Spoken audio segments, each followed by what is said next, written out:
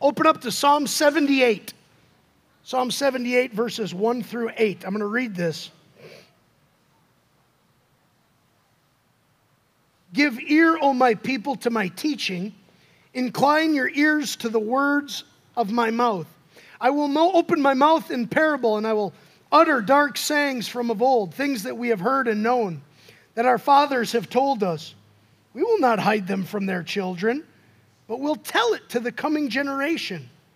We'll tell it the glorious deeds of the Lord and his might and the wonders that he has done. He established a testimony in Jacob, and he appointed a law in Israel, which he commanded our fathers to teach to their children, that the next generation might know them. That the next generation might know them, the children yet unborn, and arise and tell them to their children,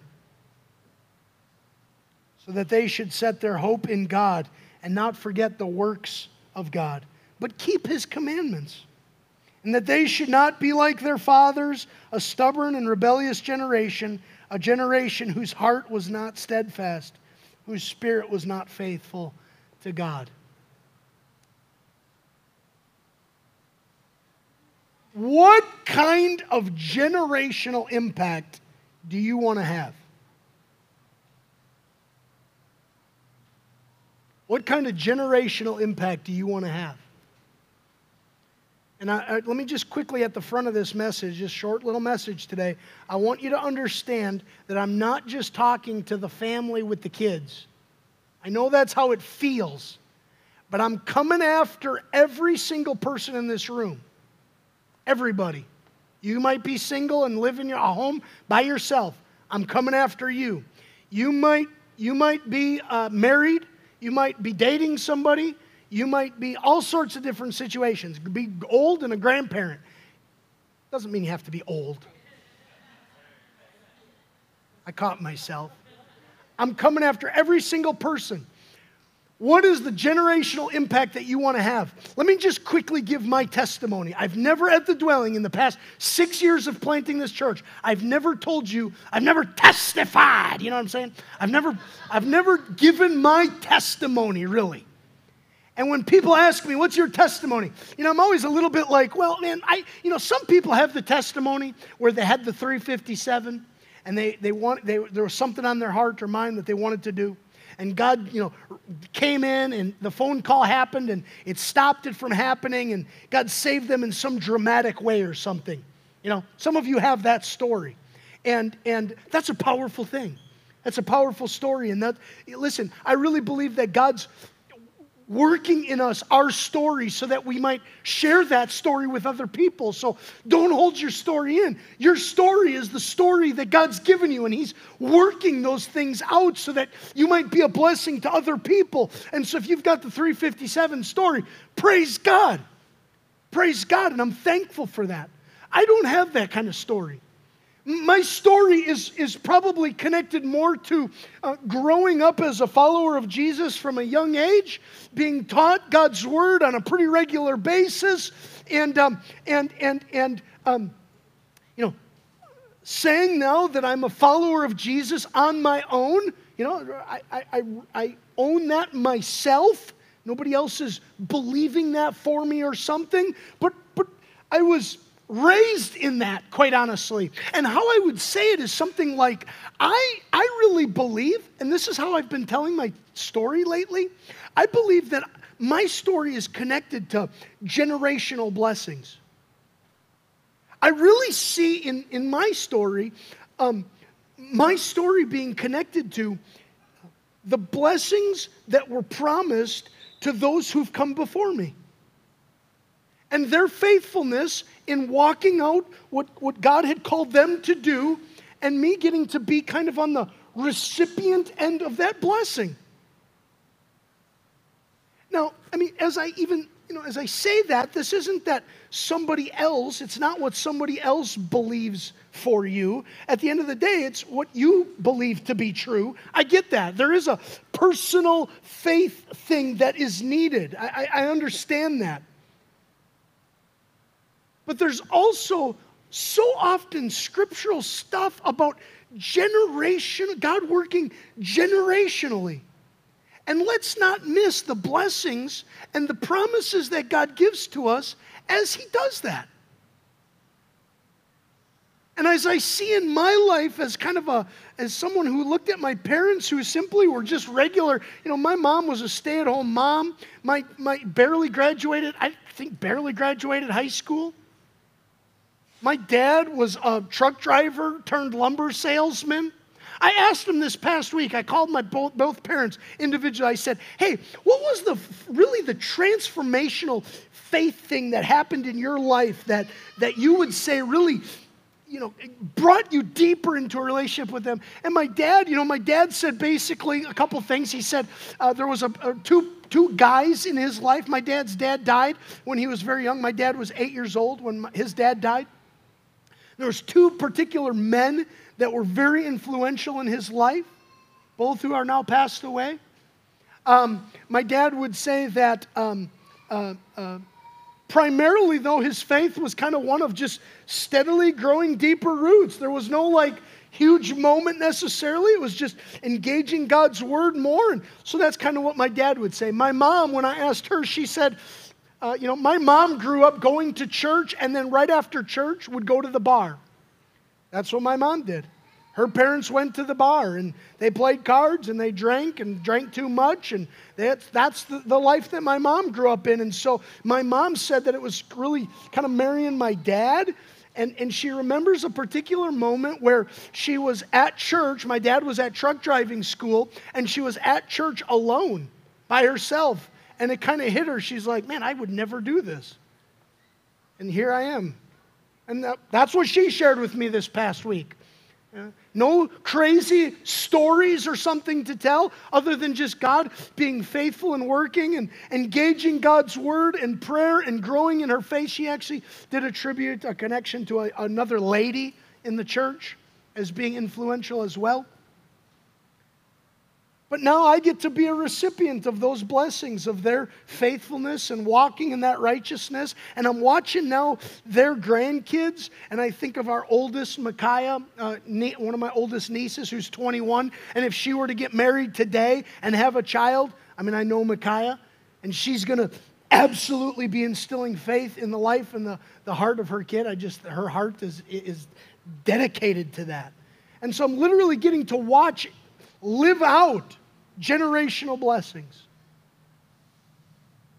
Psalm 103 the other day really stood out to me. This is what spurred this message on. Psalm 130 verse 17. The steadfast love of the Lord is from everlasting to everlasting on those who fear him, and his righteousness to children's children. And verse 18 goes on, to those who would keep his covenant and remember to do his commandments. What did they do? What did they do, though, to influence me and pass the faith on? What did they do? Well, there wasn't these huge moments, per se.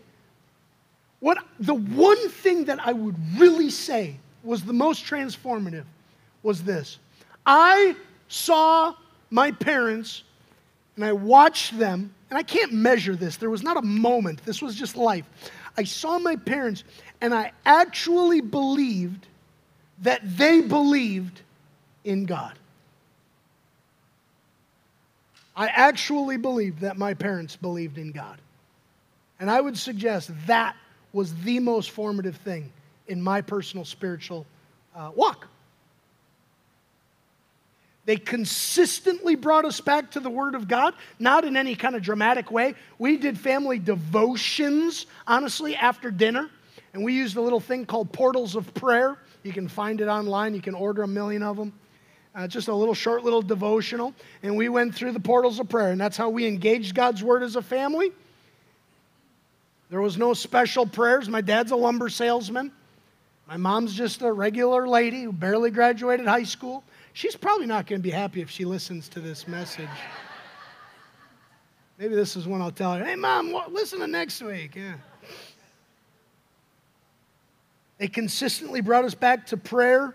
Songs, sometimes we sang. Sometimes, I'd say more around like Christmas and more some of the seasonal stuff, like we would sing during Advent and Lent and stuff in the home, but not on a regular basis. Singing is something that I witness actually probably more from Jackie's side of the family, and we've really seen singing as a really big part of faith formation, honestly.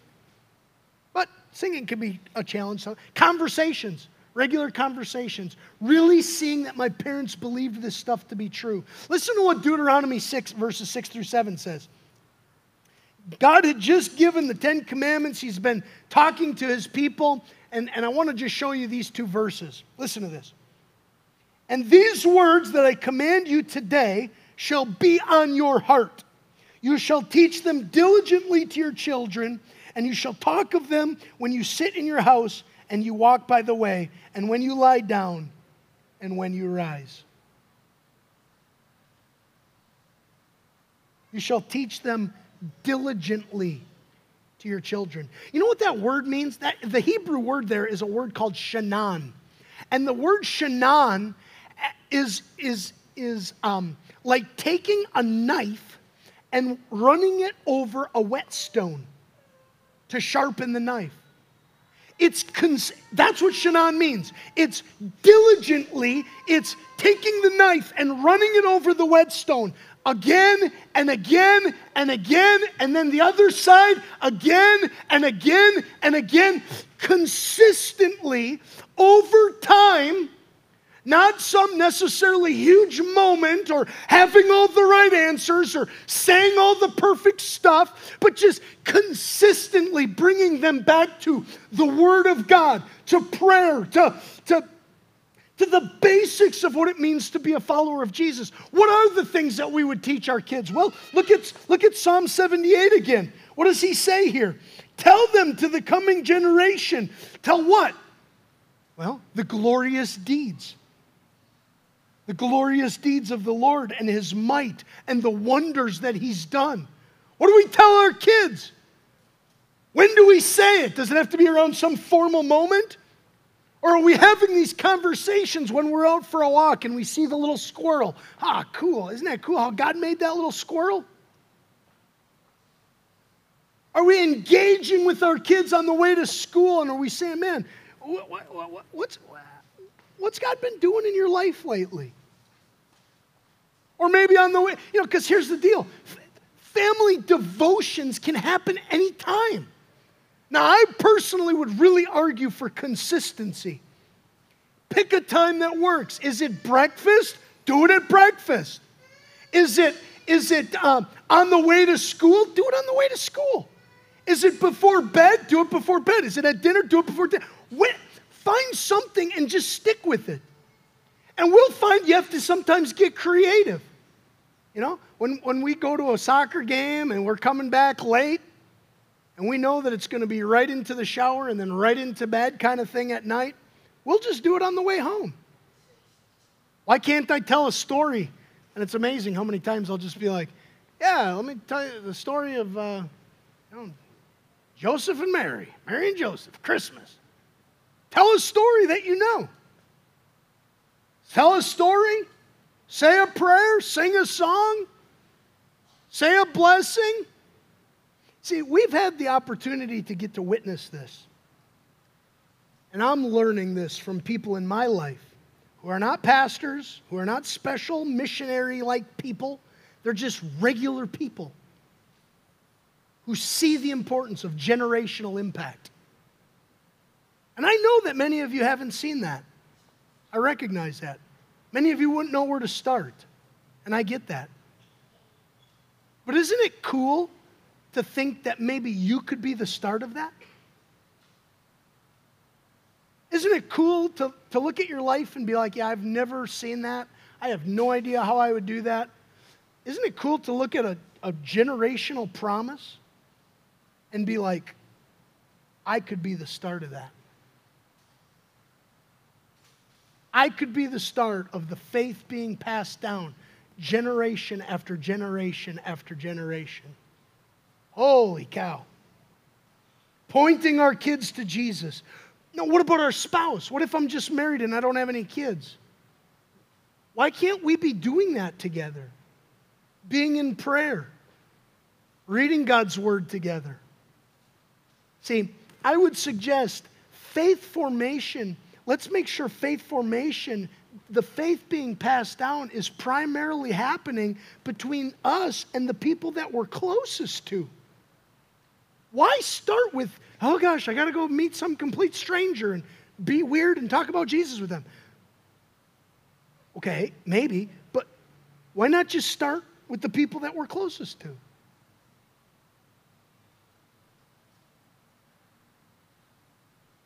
What does it look like to point our own heart to Jesus? Those who are single and open up God's word each day, knowing that they too gather with the Holy Spirit.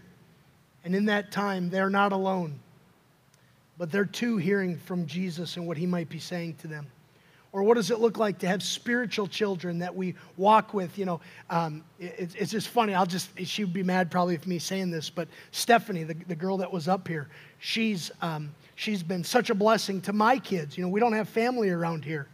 And to see my kids even look up to her and the impact that she has on my kids. What does that look like to come alongside people in that kind of way?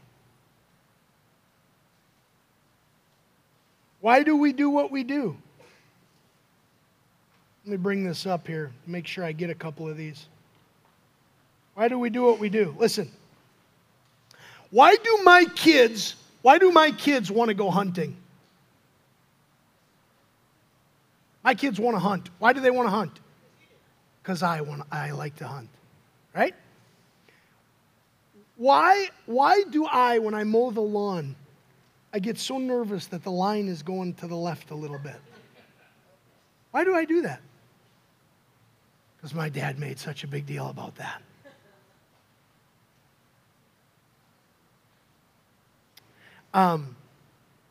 You know, I just got my list here.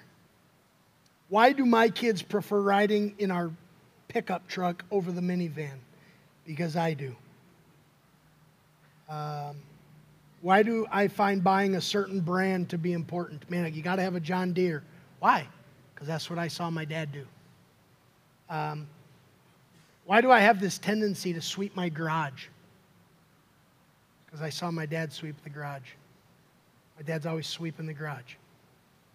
Why do we use cloth napkins at our house? Because Jackie's family does that. Why would I ever hang a deer up in my house? Why would I hang a deer head up? Well, my uncle had an 11-pointer that he shot. And it was always, in my mind as a kid, I still thought of that 11-pointer as the biggest deer that was ever shot, ever. And my Uncle Steve had it up in his living room, and when we'd go over to his house, it was always like, wow. So now I have a bunch of deer heads up in my living room. Why would we put bread in the fridge? Why do you put bread in the pantry? Why do you take the trash can and you put it underneath the sink? Why do you take the trash can and you put it in the pantry? Or why do you take the trash can and put it next to the countertop?